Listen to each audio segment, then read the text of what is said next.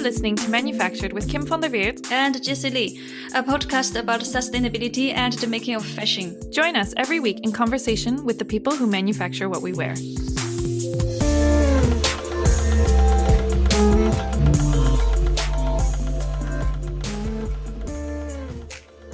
This is part 2 of our conversation with Gladys Tang.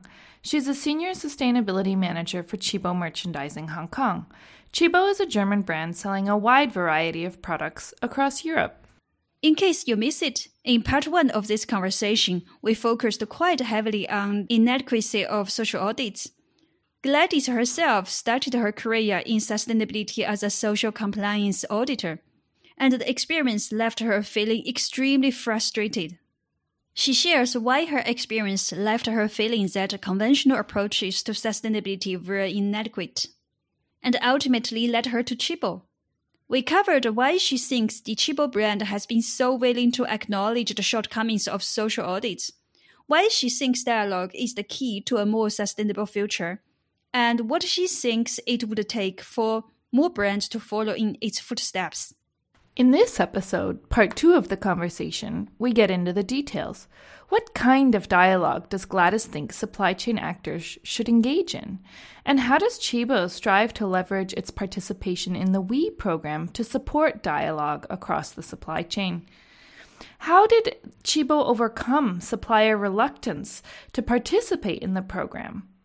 We also put some pretty hard questions to Gladys, like how does Chibo ensure alignment between purchasing and sustainability departments, and how do they address supplier concerns around price? A quick bit of context about the WE program. It stands for the Worldwide Enhancement of Social Quality and was started back in 2008 in partnership with GIZ. The program runs in factories in Bangladesh, Cambodia, China, India, Myanmar, Pakistan, Turkey, and Vietnam.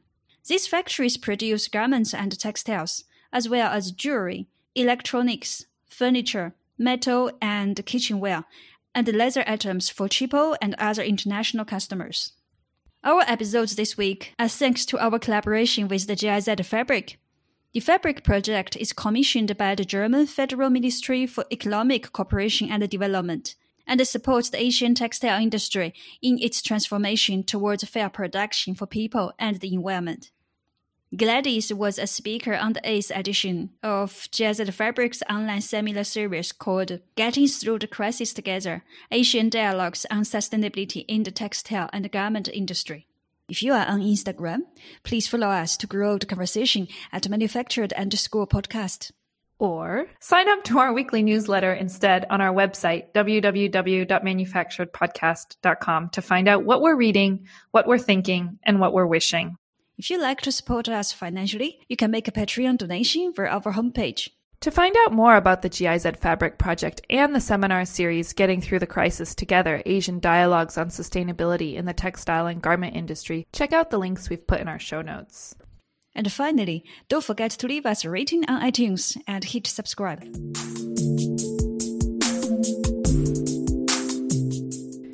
So in part 1 of this conversation, you made a very strong case for dialogue as the future of sustainability in the fashion industry.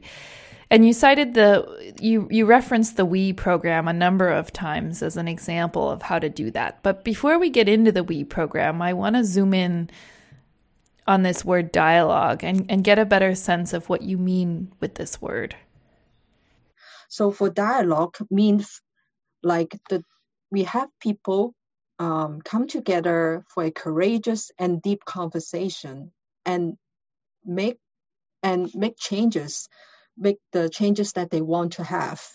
So this is what dialogue means to us. It's not simply like talking like us, but actually, I think your podcast, our conversation want to bring something out of it. It's not just chit and chat and buy. We want to bring something out of it, right? When you're talking about Chibo and dialogue, who exactly is involved in that dialogue? Is it dialogue between factory management and workers? Is it dialogue between workers and Chibo, or all of the above? Who are the stakeholders that you see as essential to participating in that dialogue? They are workers representative, middle management like supervisors or the factory management, even the owner. So they are our targets for the conversation. So for the reprogram, as I mentioned that the dialogue itself is the base of the program. And dialogue is not simply just talking and chit-chat without anything. Actually, the goal for the reprogram is to have industrial change on human rights condition in production. So the more the changes it happened in the production floor, it means that's the success of the program. So I can share you one of the touching story from our worker in one of the Indian factory who proved me why dialogue works and how important to have courageous conversation to make changes. A lady used to work in a section of a textile factory where there were mostly men. So one day, one of the started making comments, say, how she must have no moral standard to be willing to work among men. So weeks passed by and he kept harassing her. So the other men see that but didn't do anything, didn't stop him. So during the reprogram workshop, we talk about discrimination, harassment, and abuse. So she broke down. She told her story in front of the people. So the HR manager at the same time, also in the workshop, he was shocked when he listened to her story. He said he would do whatever he needs.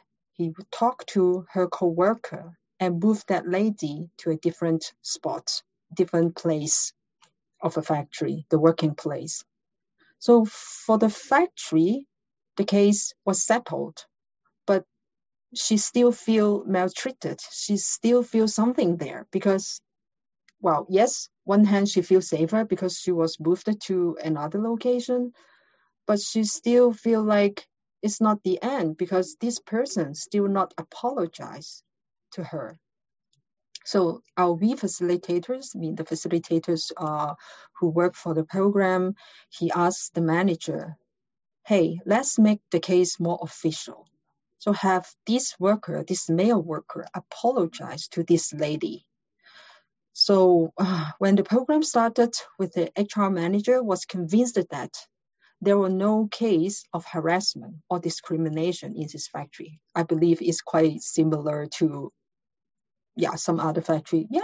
I don't have any problem. No case, no harassment in my factory. Everything are happy. Every workers are happy. But that story of that lady really sheltered his belief. So, and that's make me see from this story that it's showing what dialogue works and why this conversation, this courageous conversation is important.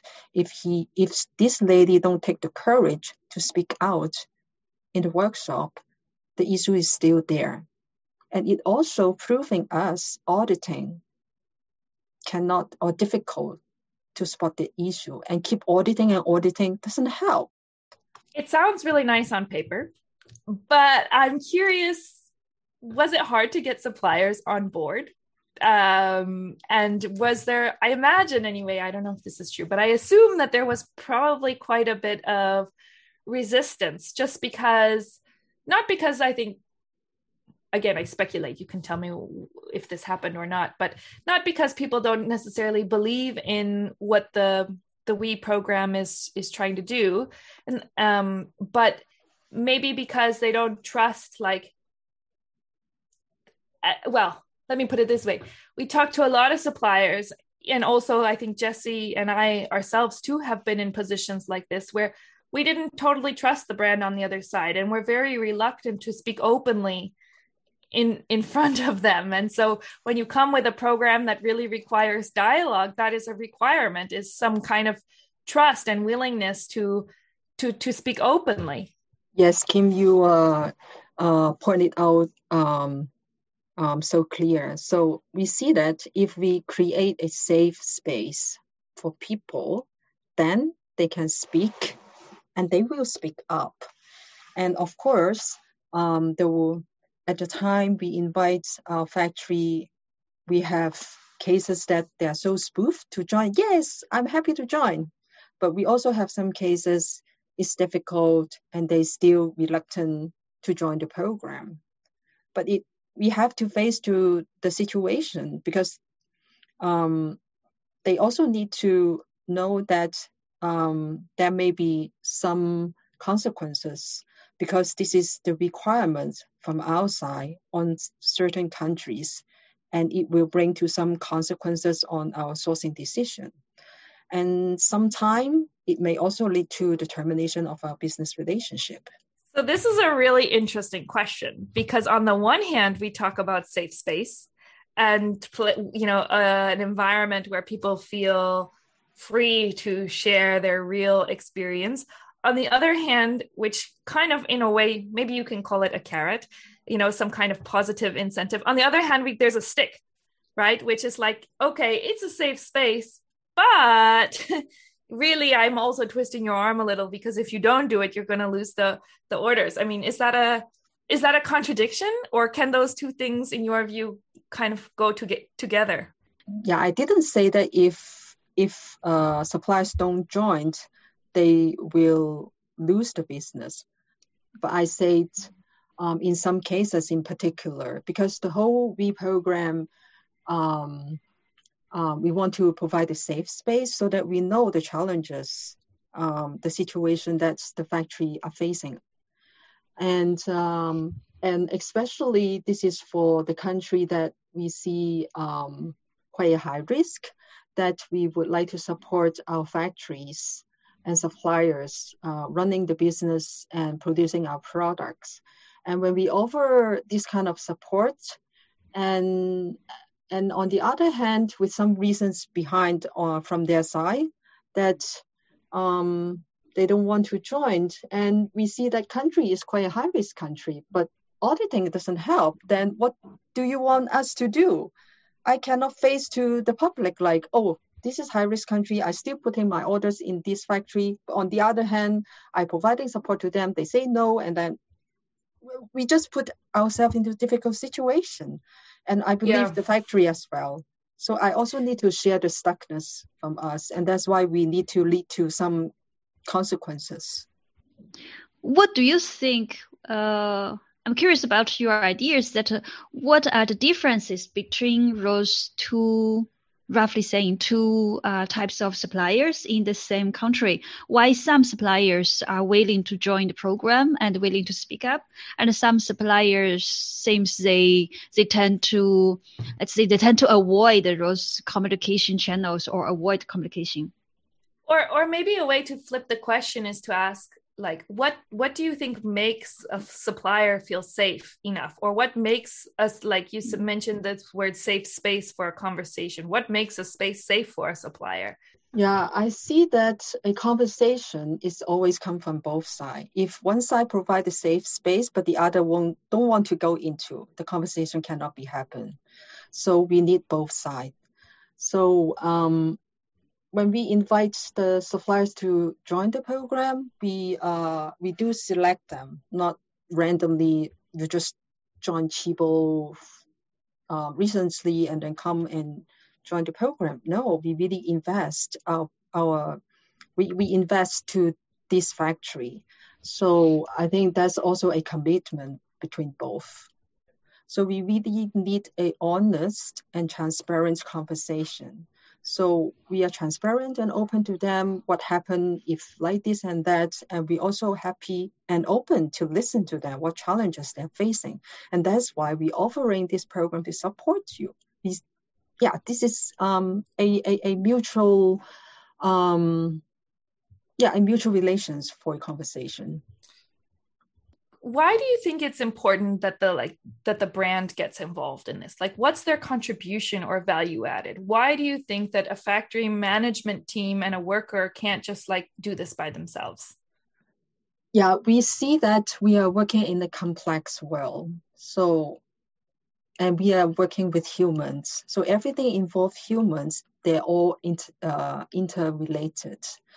So maybe some very simple task issue can be solved by 2% or 3% involved in the process. But when we are talking about like sexual harassment, like discrimination, so it's not just 3 of us can change.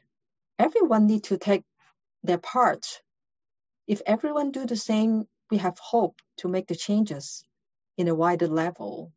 In a way, that's what we're talking about, is these problems are systemic, which means every actor in some way is, I think the word guilty is quite strong, but is implicated in some way, has some sort of responsibility. So how does Tchibo see like their responsibility in that kind of situation? Because a lot of brands will say, well, this is the factory management. They need to do their job better, right? When we talk about systematic problem, we need systematic change. So, for example, the wages of workers, and I always listened from our factory about the pressure they get from price. And yes, price pressure is an issue and is a problem. Yeah, because when we look at our supply chain, so we have our suppliers, they have their factories, and inside the factory, they also have different buyers, different brands. And those brands, they are also not small, and some are big buyers. I'm so glad you brought up price, because that was high on our list of things we wanted to ask you about. Dialogue is great, but, a lot of suppliers we talk to would say, but it has to do with the price, with the unequal distribution of financial risk that makes it very difficult to ensure decent wages and livelihoods. And a lot of the suppliers we talk to will also complain that the sustainability departments within brands and the purchasing departments within brands aren't totally aligned. They're working towards a different set of incentives, and that this internal conflict within the brands also makes it very difficult for the supplier. So what I read between the lines here when I hear you talking about that a factory produces for many different brands is that Tchibo can't solve this alone. You can look at alignment between your different internal departments, but it won't be enough. It has to have a systematic approach. And that's why Tchibo also commit ourselves to ACT. You mean your involvement like in the ACT program, the Action, yes, Collaboration, ACT. Transformation? Yes, correct. Yeah. I would like to share a little bit about the elephant model. Maybe you also heard something about that from other occasions.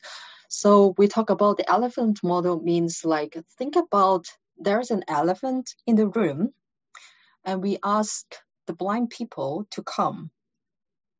And then what they do is they touch what is in front of them. So some of them, this is like something like a hairy. I think elephant is like an animal with a lot of hair on the above.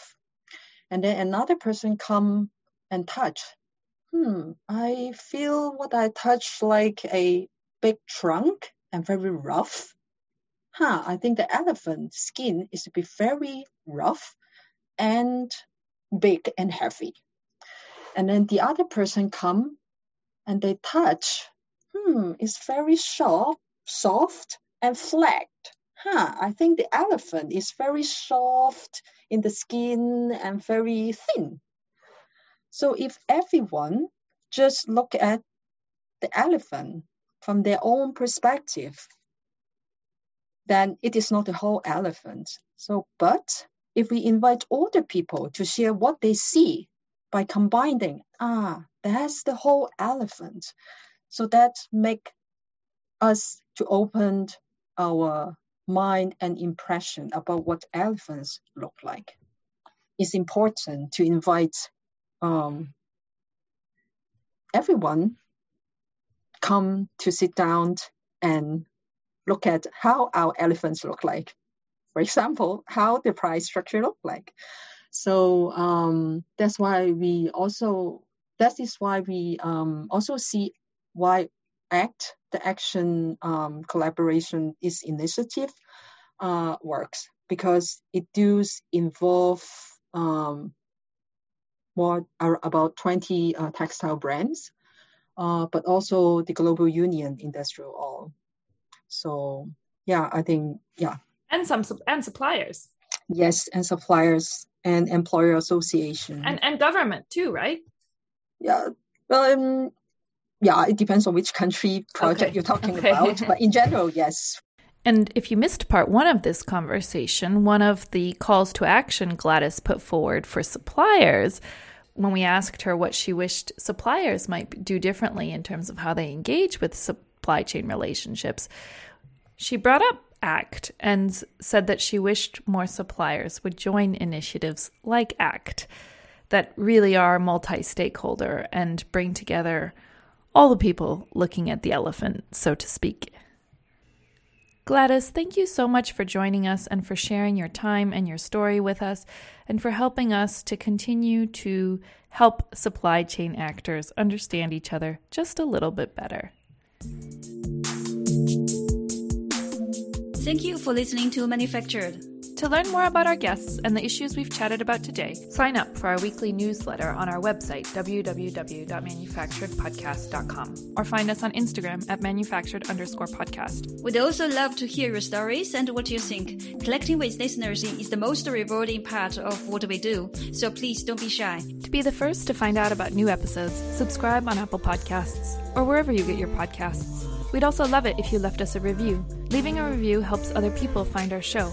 And finally, if you'd like to support us financially, you can make a Patreon donation via our website homepage. Thanks for listening and see you next week.